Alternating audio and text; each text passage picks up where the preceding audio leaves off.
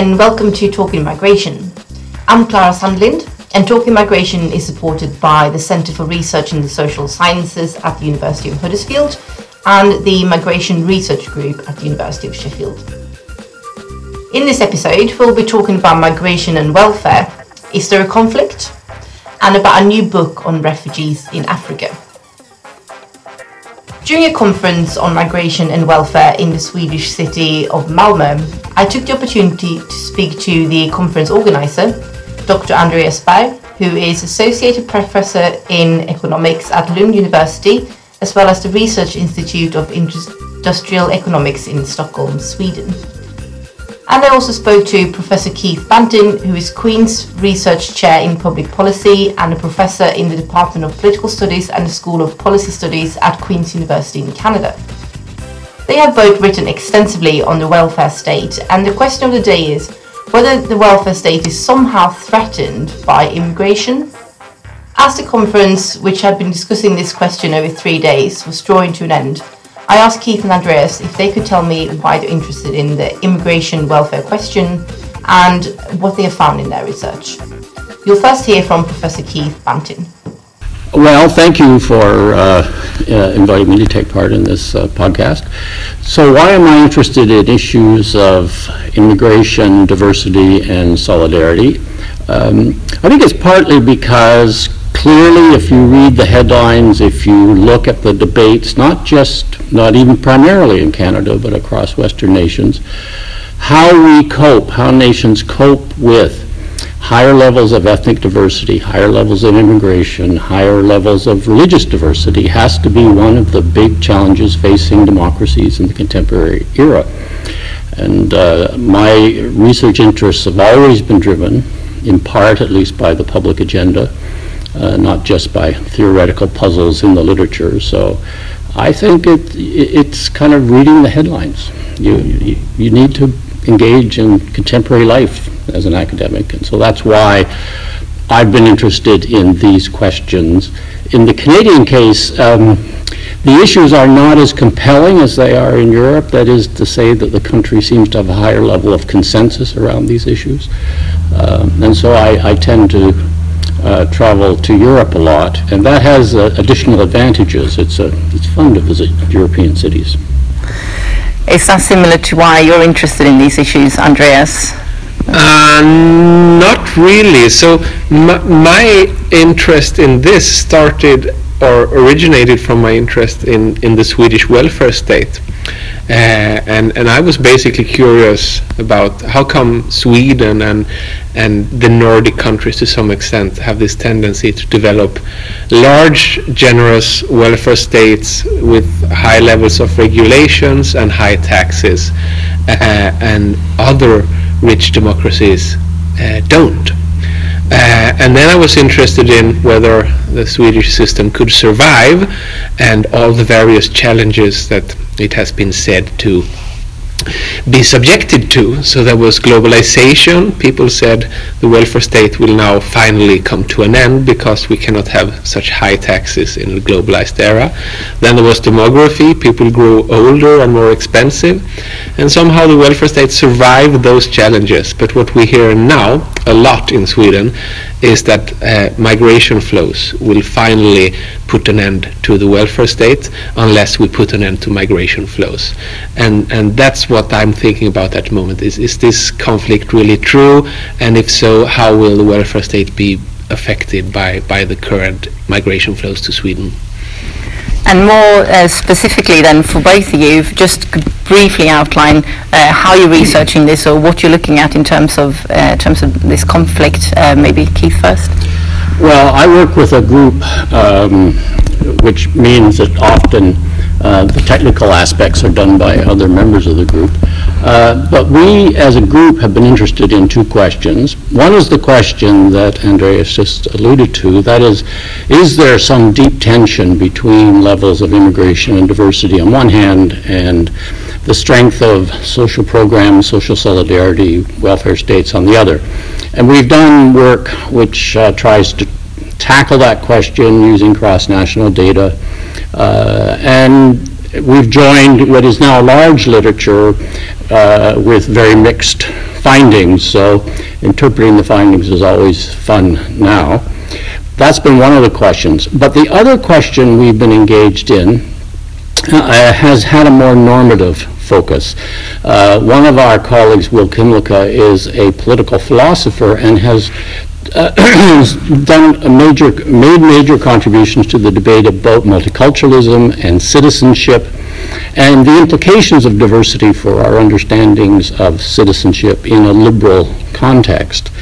And that has led us into a debate about multiculturalism, because there have been those who argue that although diversity itself may not erode solidarity, that a multicultural policy strategy will, by undermining the political coalitions that supported social policy at the outset, by displacing interest in redistribution politics, by generating or contributing to the development of an agenda built around identity or around diversity, around ethnicity, and that in a sense you would weaken the sources of support for redistribution if you engage in a multicultural approach to diversity, as opposed to some more integrative or assimilative approach to diversity. And so we started from a normative question, or a normative argument, and then said, well, there are empirical assumptions built into the debate about multiculturalism. Let's try and test those. So I've been involved in two types of questions. One is whether immigration and diversity erodes social solidarity, but the other is whether the political approach of the state to diversity matters to a tension between diversity and welfare state or social solidarity. Does it make it worse? Does it mediate? Does it exacerbate? Does it ease any kind of tension that exists? So those are the two questions we've been interested in. I guess in terms of the multiculturalism versus the welfare state, your answer is basically no, it doesn't make it worse. No, we don't find it makes it worse, and so there are two answers we've given, depending on the results of different studies. At a minimum, I think we consistently show that it does not exacerbate the tension. The really interesting question is whether it makes it better, that is, whether it eases a tension. And we've just done a survey in North America looking at both Canadian and U.S. attitudes, and that evidence suggests that it actually eases the tension a little. And certainly the people who have a stronger belief or acceptance of multiculturalism tend also to have quite strong support for redistribution. Now, we will debate forever which way the causal arrows flow here, but we are absolutely convinced that Brian Barry was wrong. Okay, are you convinced in a similar way, or is the focus on your research a bit different? I trust completely when it comes to the assessment of Brian Barry, but that is not the expertise of mine. I am interested in whether the high degree of refugee migrant inflows to Sweden is a threat to the Swedish model, and which many would claim in Sweden today, and that leads me to think about the concept Swedish model. What exactly does that refer to? And that is for sure opening a can of worms. But to make it simple, the Swedish model some would use to refer to a system with universal welfare benefits, high taxes, high degree of government involvement in most areas of life. Whereas others would use the Swedish model to describe a certain set of labor market institutions with high degree of union power, centralized wage bargaining, and a very complex wage distribution, where you actually decide that companies that are trying to stay competitive by lowering wages, they should be forced out of business, and then people should be educated so that they can take on more highly productive job. And that was the explicit plan in Sweden after World War II, and it worked fairly well. But once you start thinking about it, you realize that this is probably the more problematic part about the Swedish model when it comes to migration, because as a result of this solidaric wage process that we call it, we had a very compressed income structure, fairly high productivity, highly educated labor force. And this is very, very well for a homogeneous industrial society, but it makes it very problematic when there is refugee immigration, a substantial part of which is low-skilled migration to this economy. On the other hand, the welfare state is highly robust to migration, more than most people would think, because the expensive benefits are paid only to those who have actually not only put a foot on the labor market, but actually established themselves on the labor market. So if people never get a job, they are not entitled to the expensive benefits, but will instead end up on the most cheap social assistance benefits.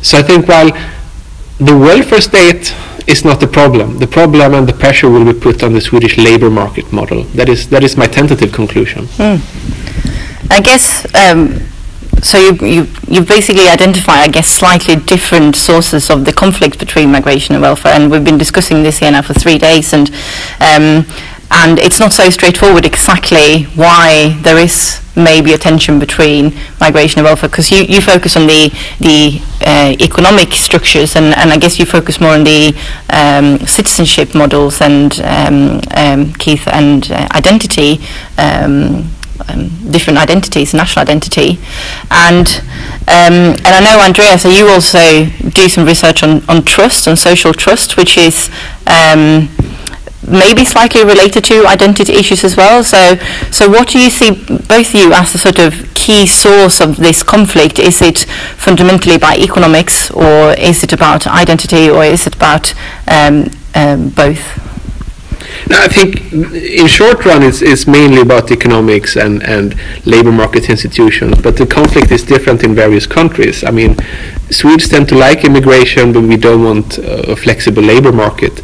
Britain, broadly speaking, is the opposite, right? So the conflict is very different. So I'm not sure you could say there's one trade-off or one dilemma that holds in all countries, but it's much more varied. In the longer run, when it comes to trust, it might be that all countries are subject to a similar challenge, which is our tendency to trust people who are similar to us, and therefore our tendency to distrust people who are dissimilar, and thus the tendency for migration to lower trust. I think that's a big challenge in the long run, where I would like to stress that there is no clear consensus in the research on how serious this effect might be, how we can escape it. I've dabbled a little bit with this. I've examined the trust among the highly trusting Swedes when they move to countries that are much less trusting and more corrupt, and so on. And what we know is that high trust is surprisingly sticky. Okay, so it's almost like it's a personality trait. Once you learn that most people can be trusted, you tend to stick with that for a long time. On the other hand, and this is a bit encouraging, when people move from low trusting countries to high trusting countries, you see clear signs that they increase their trust, because they now know that the police is not corrupt, the legal system is more efficient, and so on. So those results provide some degree, some cause for optimism, actually. And Keith, how do you see that particular source of conflict, the idea of trust? Because I know you've got a forthcoming book as well on trust and solidarity, primarily in diverse societies. The forthcoming book has some work in it on trust. Bo Rothstein has a chapter which, as always, it focuses considerably on trust.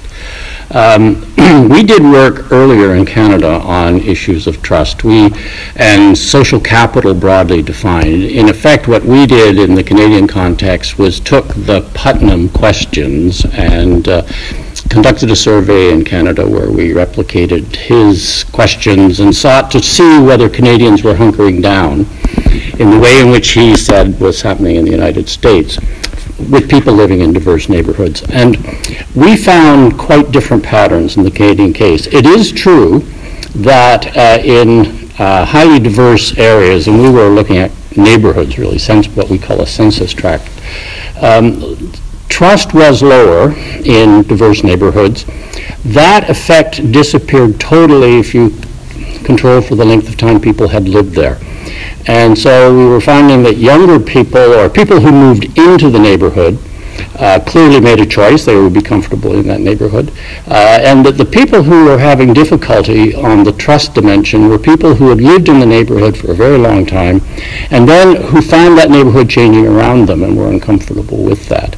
So, generational replacement may handle some of that.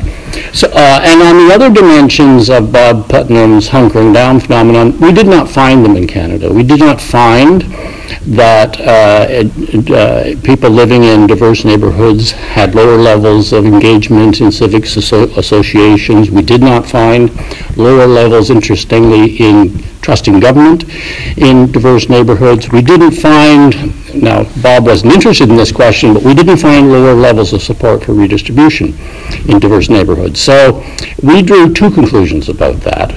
One is these things vary a lot from country to country, and it's very important not to develop a master narrative about trust and diversity based on one country, however important and interesting that country is. These things vary with context. And the second, I guess, is that we developed and maybe this is, I'm just projecting being a Canadian, we developed a kind of comfort level about the long-term implications of diversity. Canada has been a very diverse country for a long time. We've gone through a lot of tensions over time between French and English Canadians, between various ethnic groups who have immigrated to the country over the last century, and in the current period between the rest of the population and the Aboriginal or Indigenous peoples. That's quite tense at the moment. But we have moved through these, and we have seen a relatively civil society and a relatively stable society, prosperous. We don't face the tensions on the welfare state side the way Sweden does. I actually think Sweden's a really interesting test case for the diversity and solidarity debate, because Canada has a liberal welfare state. It doesn't spend nearly as much on these issues. But I think, so it's not a good test case of the progressives' dilemma, or as good a test case of the progressives' dilemma as it is for some countries which actually are more progressive. But I think on the other dimensions, on a kind of civic society, on a politically integrated society, I tend to draw a little bit of comfort from the country I live in and the experience I have day to day. We're running out of time, but maybe on that, because there's quite positive lessons in a way from Canada, especially when you read your research as well. So I think people used to want to be like Sweden, but maybe Andreas, finally, should we all just be like Canada instead? I think there is something fundamentally wrong with that question, because even if a country wants to, they cannot become another country, because another country became that country through a series of decisions, some of which were completely unintended, some have unforeseen results, and so on. So I think this looking to other countries is sort of a wishful thinking, where you tend to idealize the situation in some countries. Now some look to Sweden, then I like to remind them that only 25 years ago Sweden was in a situation similar to Greece, where people would point to us and say this is proof that solidarity and welfare state is going down the drain, because now it doesn't even work in Sweden, and that was only 25 years ago. So you should be very careful with this success story hunting. Yeah, I agree with that. There was a period in which Canadians would go about sort of saying that we have the magic formula, we know how to make this work, and that we would be a bit preachy and smug about these issues. I think that's two things. First, I was never right, because the Canadian model clearly reflected a particular and somewhat unusual set of circumstances which provided for what looked like a pretty successful integration strategy. So it was always couldn't be exported easily. And in the contemporary period, we're actually having more problems. We have a very strong flow of high-skilled immigration, and we're finding it very difficult to integrate those people. And indeed, it's harder to integrate sometimes highly skilled professional people into the labor market than lower skilled people. The people who came in the post-war era in Canada were tradespeople, bricklayers, and people with those sorts of trades and skills. They integrated quite easily, but for highly skilled professionals, language skills, particularly professional language skills, and an understanding of the culture of the professional world is proving tougher than we had thought. So there are all these anecdotes about, sort of doctors, immigrant doctors driving taxi cabs, and the joke in Toronto is that if you have an accident, don't call the ambulance, call a taxi, because you're more likely to get health care quickly that way. It's a apocryphal story, it's not true in the main. But so the Canadian model is not, Canada's having a bit of a crisis of doubt about its model, and is experimenting and groping its way to a different kind of model, I think. To find out more about the work of Keith Banting and Andreas Berg, please visit our website talkingmigration.com. Now on to our next topic. Dr. Lucy Hoville is a senior researcher at the International Refugee Rights Initiative, and she has 16 years of experience conducting research amongst displaced and conflict-affected groups in East and Central Africa. In her new book, Refugees, Conflict and the Search for Belonging, she focuses on refugees across the Great Lakes region in Africa. I first asked Lucy to tell us a bit about the book and the research that she undertook for it. Great, thanks. Yes, the book itself is based on about 7 years of empirical research that I carried out in Africa's Great Lakes region. So the countries we did research in were Rwanda, Democratic Republic of Congo, Uganda, South Sudan, Tanzania and Burundi, all with groups who were either at that point displaced or who had tried to return back to the country that they had been displaced from. And I carried this out as part of my work with the International Refugee Rights Initiative. So in total, we conducted over 1,000 one-on-one interviews. And really the intention of the book was to bring all of this empirical data into one space. A lot of the individual case studies were published as working papers, but it was really to look at some of the cross-cutting issues that had come through the research. And the way in which I organised the book was really to bring together two problems, if you like, into one space. First, the ongoing realities of conflict and forced migration in the Great Lakes region, and second, the crisis of citizenship and belonging. And really my intention in bringing them together wasn't to create a bigger problem, but to see how, by looking at them in one space, there might be a possibility to point the way towards possible solutions. So really the central argument of the book is that issues of inclusion and exclusion animate or sustain cycles of violence and displacement, both in the Great Lakes region, but also beyond. I think a lot of the ideas in it have application beyond the region. So on the one hand, I argue that the likelihood of conflict increases when collective identities are mobilised, when they're politicised, or if you like, hardened by conflict entrepreneurs, and this reduces the scope for overlapping or multiple identities that would have allowed for intergroup relations. But by the same logic, if you expand spaces for belonging, this becomes an important part of creating the conditions for sustainable peace. And so these spaces would be ones, for instance, in which multiple identities can exist, in which identities are seen as fluid, they're seen as changeable, and in which systems for marking out difference are carefully crafted so as not to create these hardened boundaries of insiders and outsiders. So I guess to summarise, it argues that citizenship and belonging are both the cause and at the same time part of a possible resolution to ongoing conflict and displacement in the region.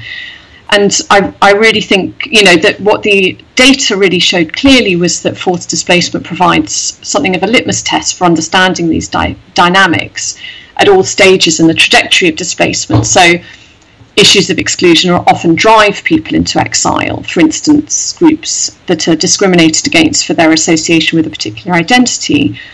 Then once they're in exile, they are often sort of continued, their exclusion often continues as a result of ongoing failures to create new spaces for belonging, and refugees are continually marginalised. And then many of the problems associated with enacting, if you like, durable solutions to displacement are very intimately connected with exclusion. And so as I sort of try to analyse this, I use two slightly different lenses, if you like, to understand the dynamics on the ground. On the one hand, the book uses quite a strong policy lens that engages with the kind of primarily state-centric legal framework around forced displacement. But at the same time, I also used a socio-anthropological or ethnographic lens that tries to nuance and challenge a narrative that is driven by categorization. So my interest really was in trying to see the ways in which policy and the lived experience of exile interact with each other, or more commonly fail to interact, in order to try and make sense of why the international human rights framework, which does hold a lot of promise but continually fails to deliver rights on the ground. So, on the one hand, spaces for refugee protection are continually shrinking, and the label refugee is a very important tool for targeting and maintaining protection of the rights of a very specific legal category of people, both during their exile and at the point of return. But on the other hand, the realities on the ground that we found in our research make it very clear that refugees have multiple identities. They deploy multiple coping strategies, and they often defy these neat categories. So my conclusion wasn't to claim that one or the other of the two is right, but to argue that both narratives need to listen to and interact with each other. So, as I said, on the one hand, it has this clear engagement with legal categories, but on the other, it really points to the inadequacies of these categories and shows the need for far greater nuance and flexibility. And I think, that the sort of basis for arguing that is the extent to which the findings reveal the many ways in which refugees create spaces for belonging in ways that often contradict or even subvert national and international policies.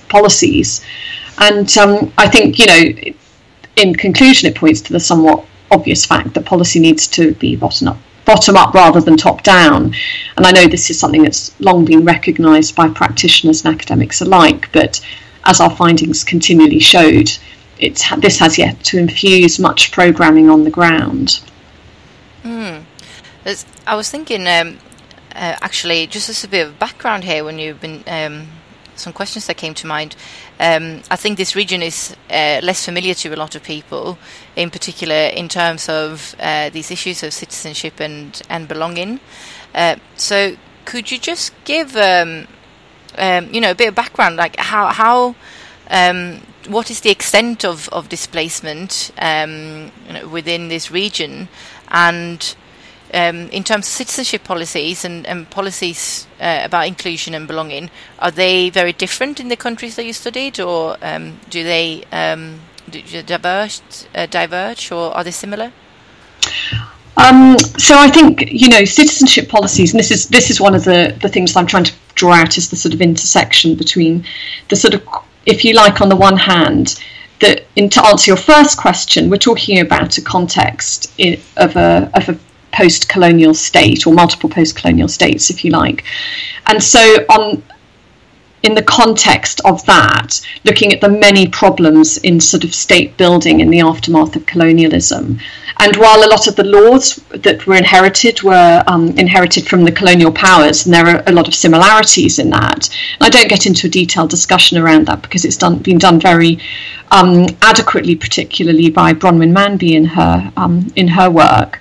But it's really looking at the extent to which there is a lot of exclusion built into this, even though a lot of the borders and the boundaries are relatively arbitrary and have been instated relatively recently and by external colonial powers, and looking at the extent to which those boundaries often make very, very little sense on the ground. And then you add on to that the fact that this is a region that has been very prone to conflict.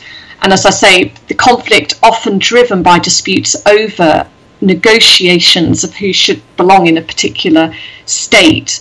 And so the whole kind of crafting of statehood in the aftermath of colonialism has been extremely troubled and continues to feed ongoing cycles or be an ongoing driver, if you like, of causes of conflict, of people trying to figure out who has the right to belong, which is often intimately and normally intimately connected with who has the right to access particular resources, both in a specific locality and in a broader kind of national sense. And I guess that's what you mean as well when you said that, you know, identities are being politicized, and this is part of the problem with exclusion.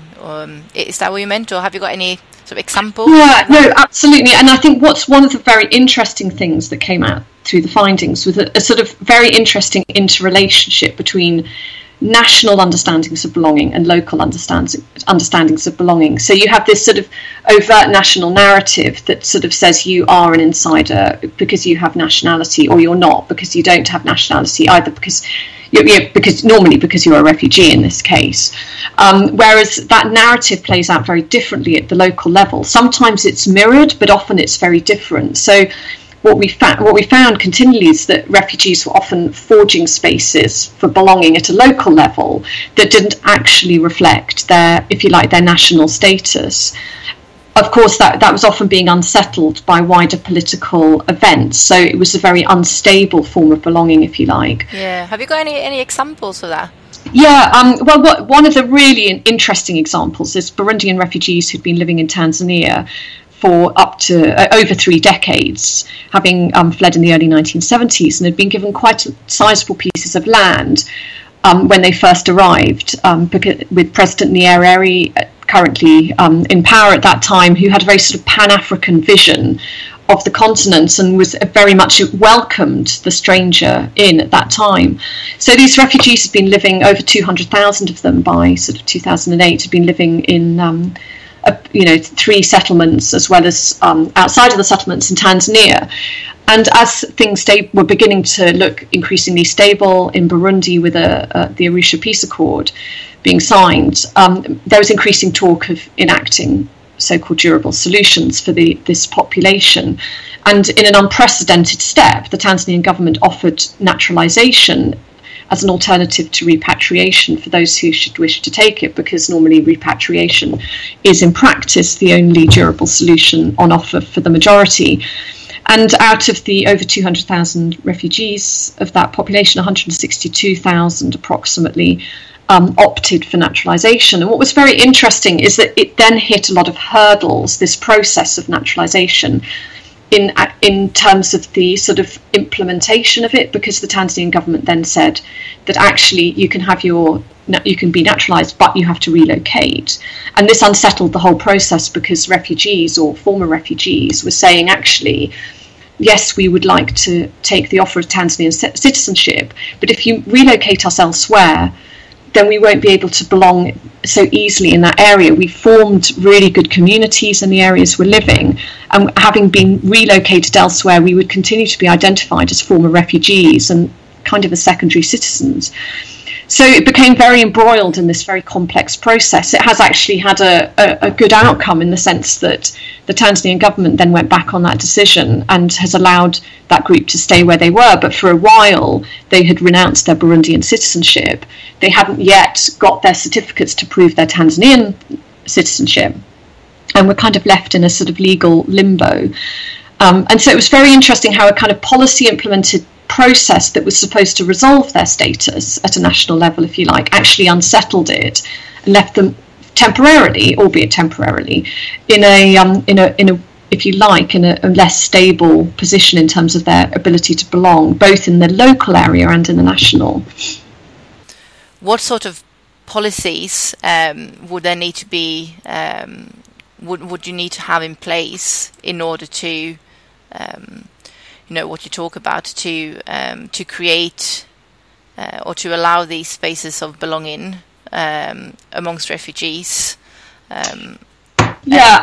I think two of the policies I kind of talk about, particularly in the book, and these are it's in a way these are national policies, but they are also ones that interact with the kind of broader humanitarian system that very much sort of works around or with or for the kind of refugee system. But the first is the policy of encampment, and the second, as I've kind of alluded to, is the issue of repatriation being pushed as the kind of most favourable, durable solution to forced migration.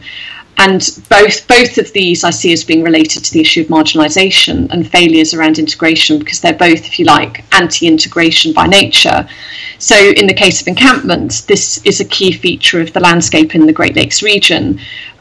Typically, people have been kept in isolated camps for up to decades, and this has been disastrous for many. It's as well as for the surrounding host community.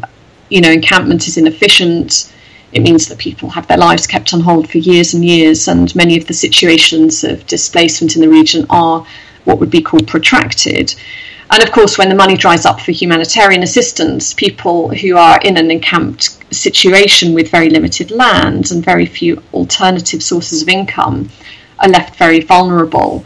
And in this regard, the sort of, if you like, the positive is the fact that UNHCR has brought out an alternatives to camps policy, which on paper is excellent and really works against this. In practice, it's obviously going to meet a huge amount of stumbling blocks, not least because it has to be implemented within a national framework and at a national level, and with political space, if you like, constricting the thought of allowing refugees to have more freely settle goes against that kind of political narrative. But I think our findings make it clear that that's something not to be feared, and it's very interesting that a lot of the myths around allowing refugees to integrate within the country of asylum actually are exactly that. They're myths. I could go into more detail if you want in a minute. But then the other policy is this one of repatriation, which is also deeply problematic. And there are a lot of political reasons that it is so pushed as the sort of main durable solution on offer, but it does mean that local integration, which is often referred to as the forgotten solution, but I would say it's actually never forgotten. It's actually just being evaded at all costs, and is something that we have to do far more to persuade governments that it's not only in the best interests of refugees to allow them to integrate, but also it can benefit the country. And this was definitely the case with the Burundian refugees in Tanzania, for instance. They were exporting food around the country because not only were they feeding themselves, they were creating a surplus. And this is a country that is poor and that needs that to happen. Yeah, it would be really interesting actually to hear just a little bit, or maybe some examples of this, the myths and the benefits of integration.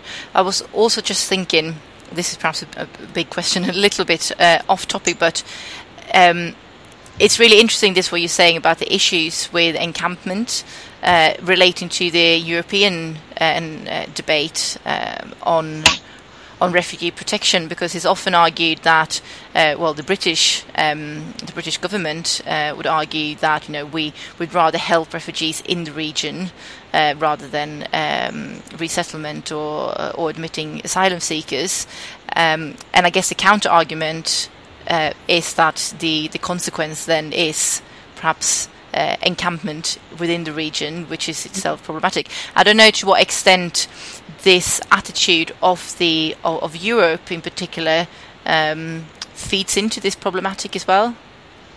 Yeah, that's a really good question. So just to go back to the sort of myths of around integration. I mean, this is a really interesting one, and it's something I've engaged with for a long time, and did a lot of work trying to, convince UNHCR to produce this new alternatives to camps policy, along with many others. And I think, the myths are that there's a sort of fear that somehow if refugees are allowed to integrate, they're going to slowly worm their way into the kind of national situation and somehow take over. And it's such a false assumption. And it's not that is wrong per se, but I think, for one of the things that's really interesting has been to look at groups of refugees who've opted out of the settlement structure. For instance, in Uganda, when the encampment policy was being implemented it was being much more enforced than it is now. So-called self-settled refugees who had gone outside of the camp structure, they weren't receiving any humanitarian assistance because they couldn't, because they had kind of fallen off this kind of legal definition of what a refugee is within the Ugandan context. And they had negotiated with the local government officials access to a small piece of land. They were farming it, they were feeding their families, they were sending their children to school, and this was with absolutely no assistance from the international community.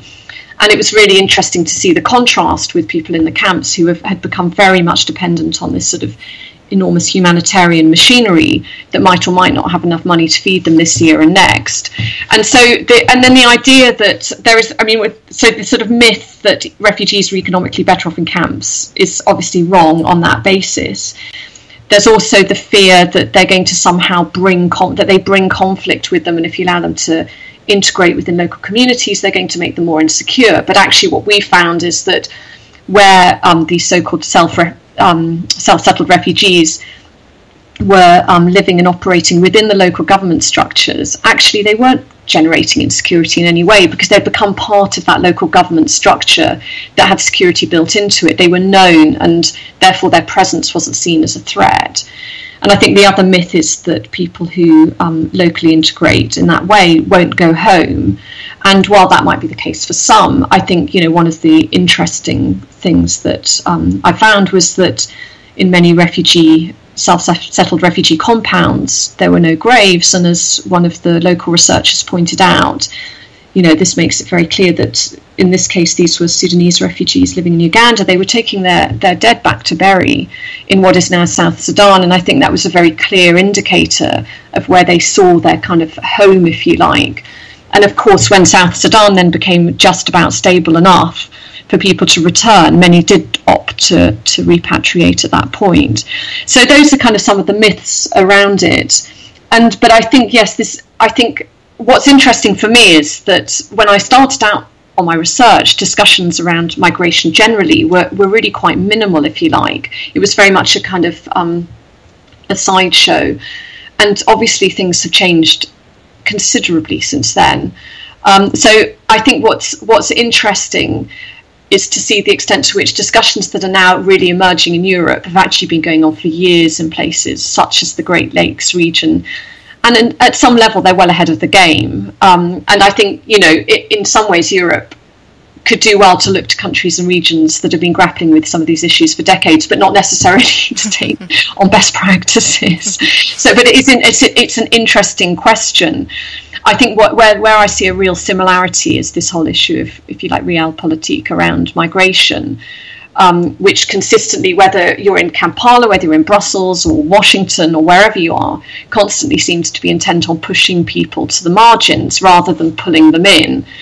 And of course, as you say, this sort of idea in Europe to throw money to keep people from moving in the first place is probably going to, I'm sure it's going to prove to be very palliative and not to really get to the heart of the very complex drivers around migration. And also, of course, it doesn't grapple with the fact of what is so wrong with migration in the first place.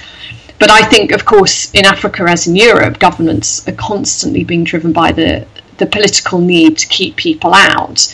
And then if they do manage to get in, they have this imperative to sort of contain and ghettoize them.